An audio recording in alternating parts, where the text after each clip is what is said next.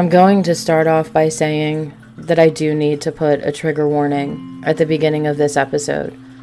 I have tried to keep the details the least graphic that I possibly can, but some of the content some people may find a bit disturbing. I do not want people to be turned away by hearing this. It is just that some people that have experienced these things, it may be very hard for them to hear. There are so many things in my life that do not always make sense. And I try to make sense of them, and I try to remember, but there are some things that just should never be remembered. There are things that they did to us that should never be spoken of. But if we do not talk about it, how can we possibly bring awareness to it? And I know there are people that feel that the details are not what is important, but in ways I do disagree with that. I have earned the right to tell my story in every single way I possibly want to. And I feel like the details in this episode are especially important because if people do not know that it is happening, how do we intend to stop it? Again, you cannot protect people from lies, only from truth. My father did something, and he made me think I did something bad. He liked to play mind games a lot. It was gaslighting, but so much worse. And it was some of the most disturbing stuff, but some other things were not so much. But it did keep me under control. It made me feel like I was not a good person and I did not deserve to live. One night I attempted to take my own life. I did not have very many things available to me, so I could only use child safety scissors. And they laughed at me, and they made fun of me for thinking that they would work. I wanted the pain to end. I wanted all the bad things to end. I did not want any of this to go on any further. And I did not see any way out. During the day, when I was around other people, even during sales, everything felt so normal. But at nighttime, when I was alone, by myself, is when things did not. Spending hours alone in the dark, you do not really have much else to do but to think. My bedroom was on the back of the house, and when I would look out my window, I could see the woods. It was magical at night, seeing the lightning bugs sparkle. I imagined that they were little fairies flying around. Outside my window was an escape like no other. If it was windy, and there was a lot of wind blowing through the trees, I pretended that there were tornadoes. I can remember staring at my swimming pool, pretending that it was the ocean, and watching fish and dolphins jump out of the water. But once the sun set is when my mind started to wander to quite different places. Places I did not like to go. Places where I lived with monsters, and everything that was happening to me was not normal. I cannot exactly figure out how to explain how I knew it was not normal, but I also did not know it was normal. Gaslighting will do that to you. They make sure you question your own reality. And it is like you believe two truths that cannot possibly both be true at the same time. And my life being normal was one of those things. I wrote a note and I said that I was tired of being in pain and tired of being a burden. I did not want to be a failure of a daughter to them anymore. I expressed how it was my fault that they did not love me and apologized for being so unlovable. Everything about it was explaining why I was the one that was in the wrong and could not live up to being the daughter that they wanted me to be. I apologized for not believing that my delusions were in fact delusions. I apologized for making up so many lies about them. I left the note on my mother's nightstand, and I can remember them coming in at 3 a.m. to check on me. That is what time they like to come in. I can remember my dad's face as he looked at my wrist, and he just laughed. And again, it was something that they used against me for the rest of my life. I could never accomplish anything because I could not even take my own life properly. I thought they would bring me back to the hospital because they had been talking about it for many months, but they had finally finished the basement and built a bedroom in there, so it was easier for people to come to us. And the following night, a doctor came out to the house and strapped me down in the bed in the bedroom with restraints and gave me a sedative, hoping that it would calm me down and I would be able to sleep.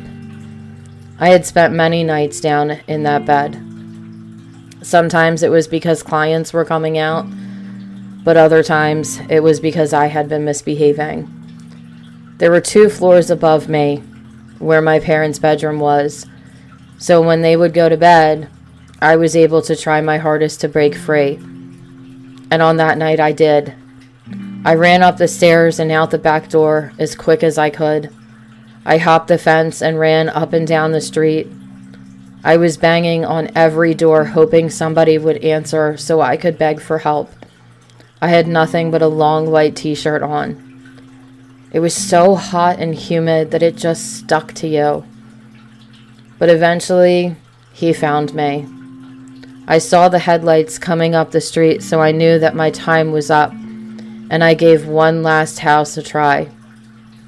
Nobody answered. I do not even know if anybody heard, but if they did, they just ignored my pleas for help.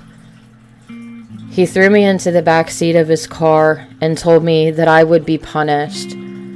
So when we got back to the house, I was dragged by my hair down to the basement. There was another room down there that was dark. They said it was used for storage, but that is where my cage was. And he put me in there and locked it with the padlock. I did not spend a whole lot of time in that cage.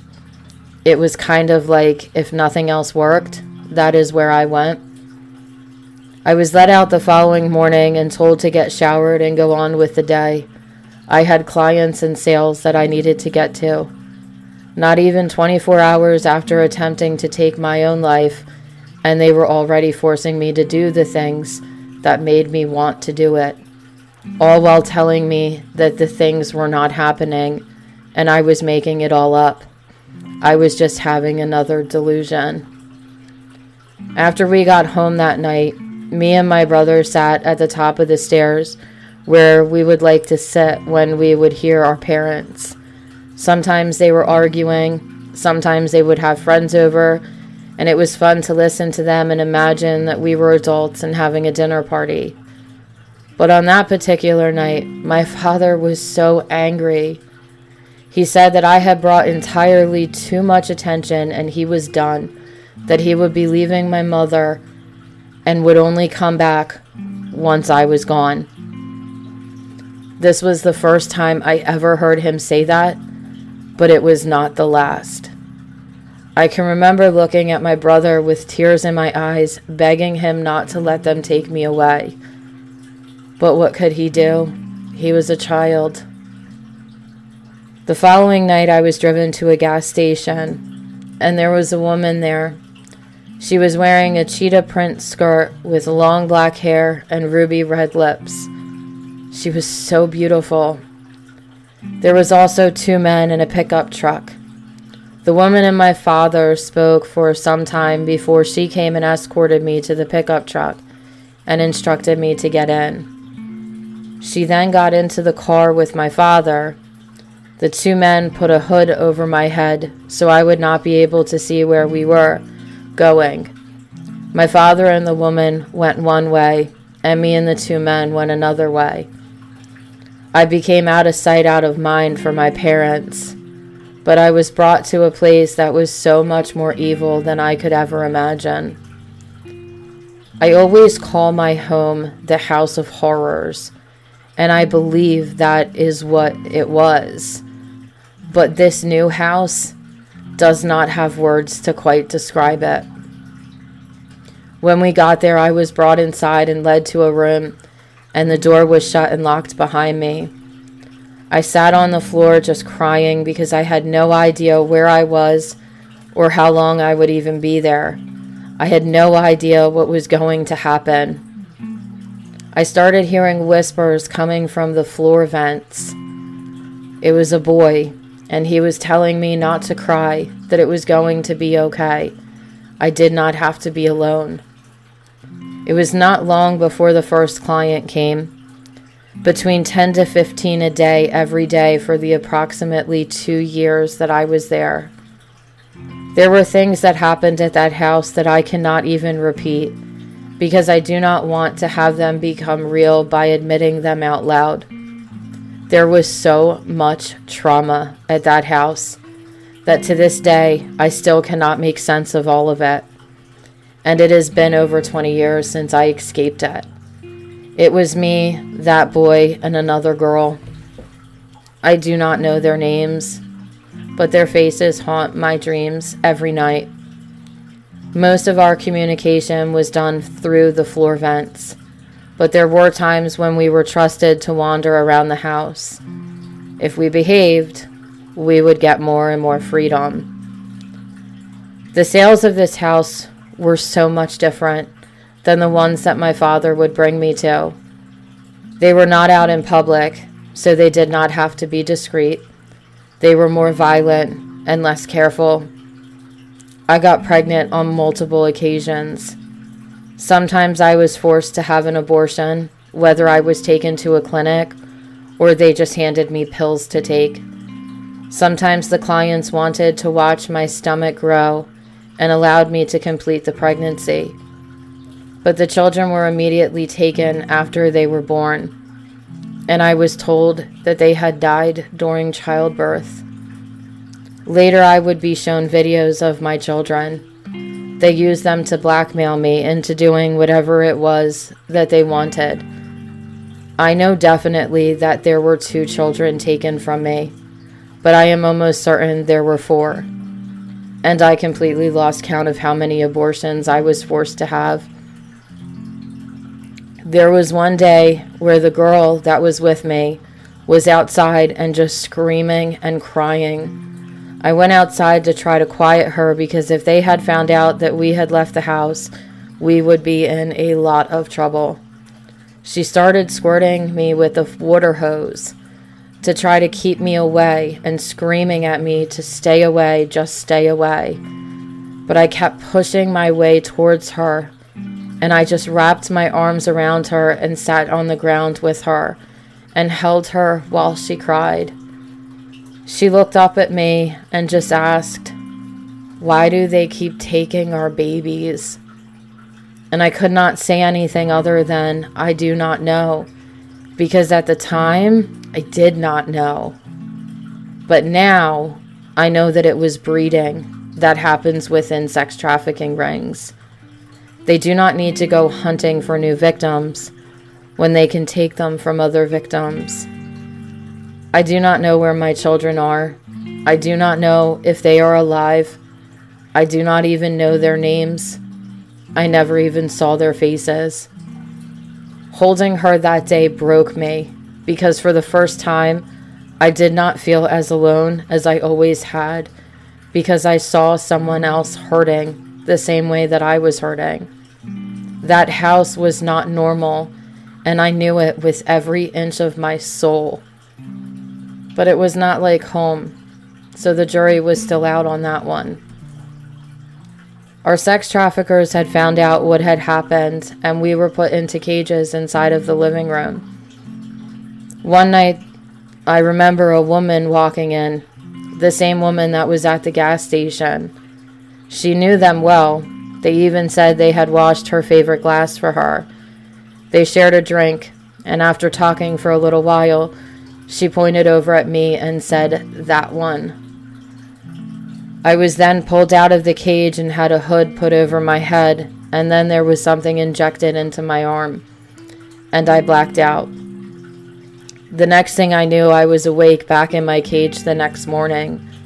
The other 2 had told me that I had only been gone for 1 night.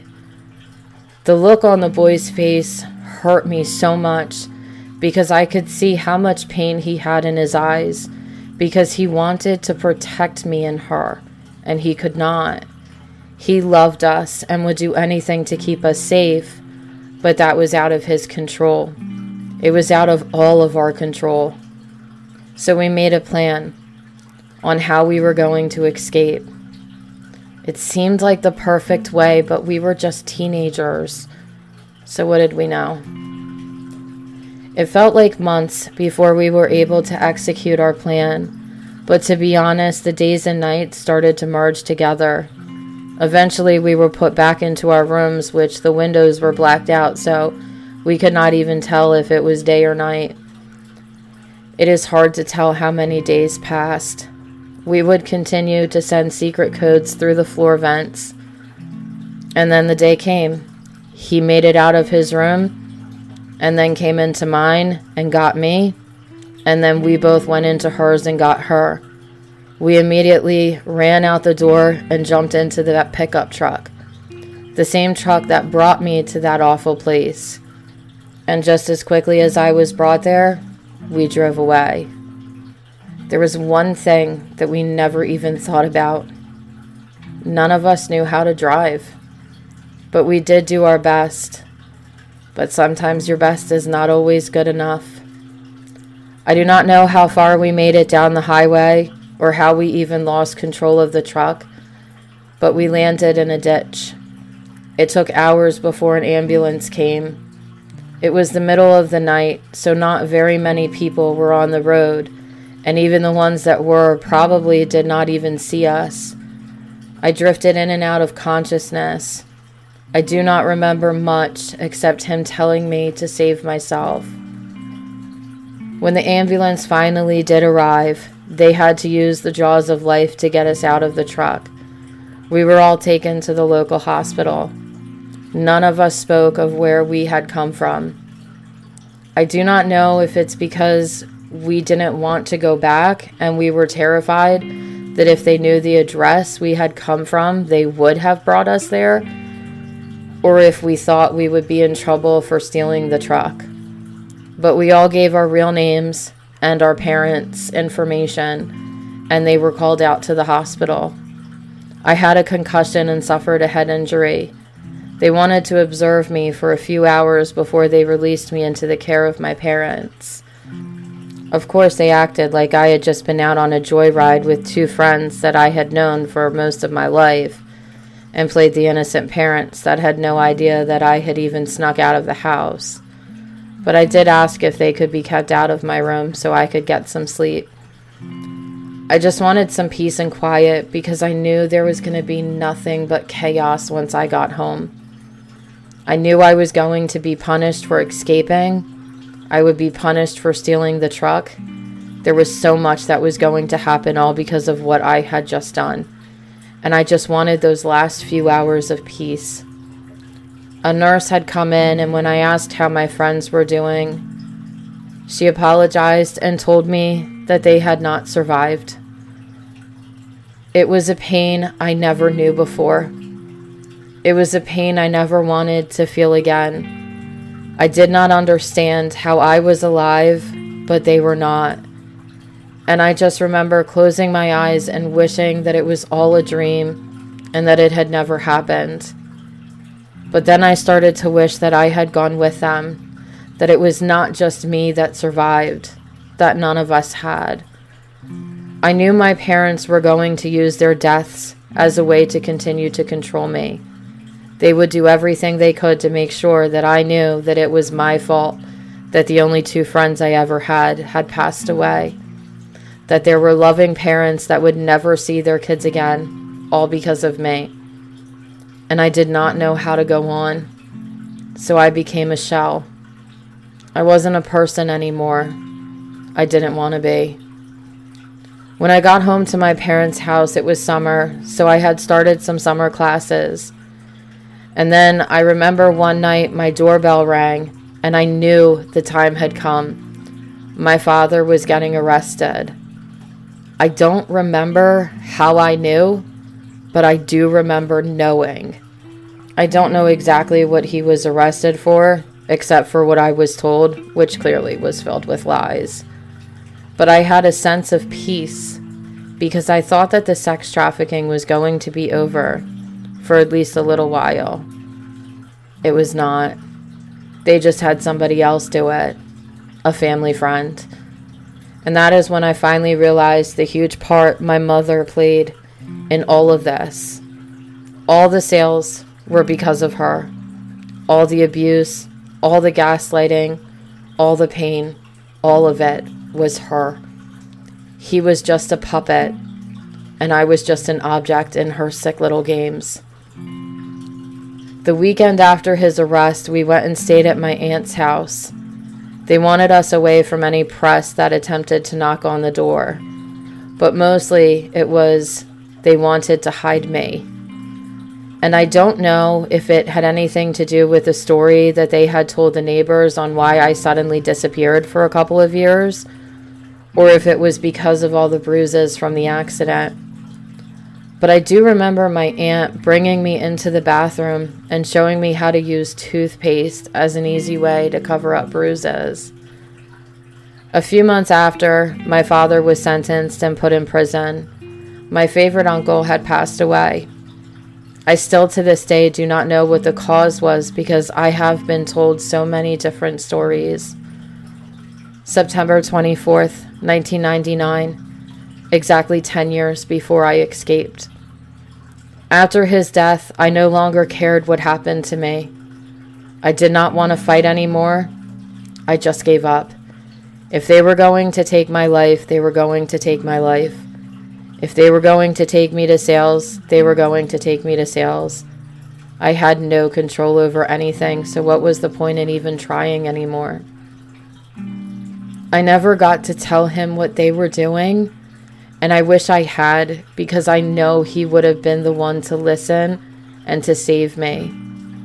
And sometimes I feel like they took him from me because I knew that, and because he would. Because once he was gone, my life took one of the darkest turns throughout all of it. His death was so hard. I had just lost 2 dear friends less than a year before that. And now I had lost him, and they wasted no time blaming me for any of it. And I did not care to believe anything else than what they told me. I was older now, so I had access to drugs. So I just used, so I could numb every single thing that was happening. So I did not have to remember. I did not have that fierceness inside of me wanting to fight. The drugs were just the perfect escape. While my father was incarcerated, we had lost the house. I cannot say I was ever too upset about that. We then bounced from house to house all over town, and eventually we were forced to move out of the state. I learned a lot in that time. From the digging of my own grave to the sex trafficking and abuse continuing while my father was imprisoned. From making fun of me for attempting to take my life to blaming me for my friends losing theirs. I just spiraled.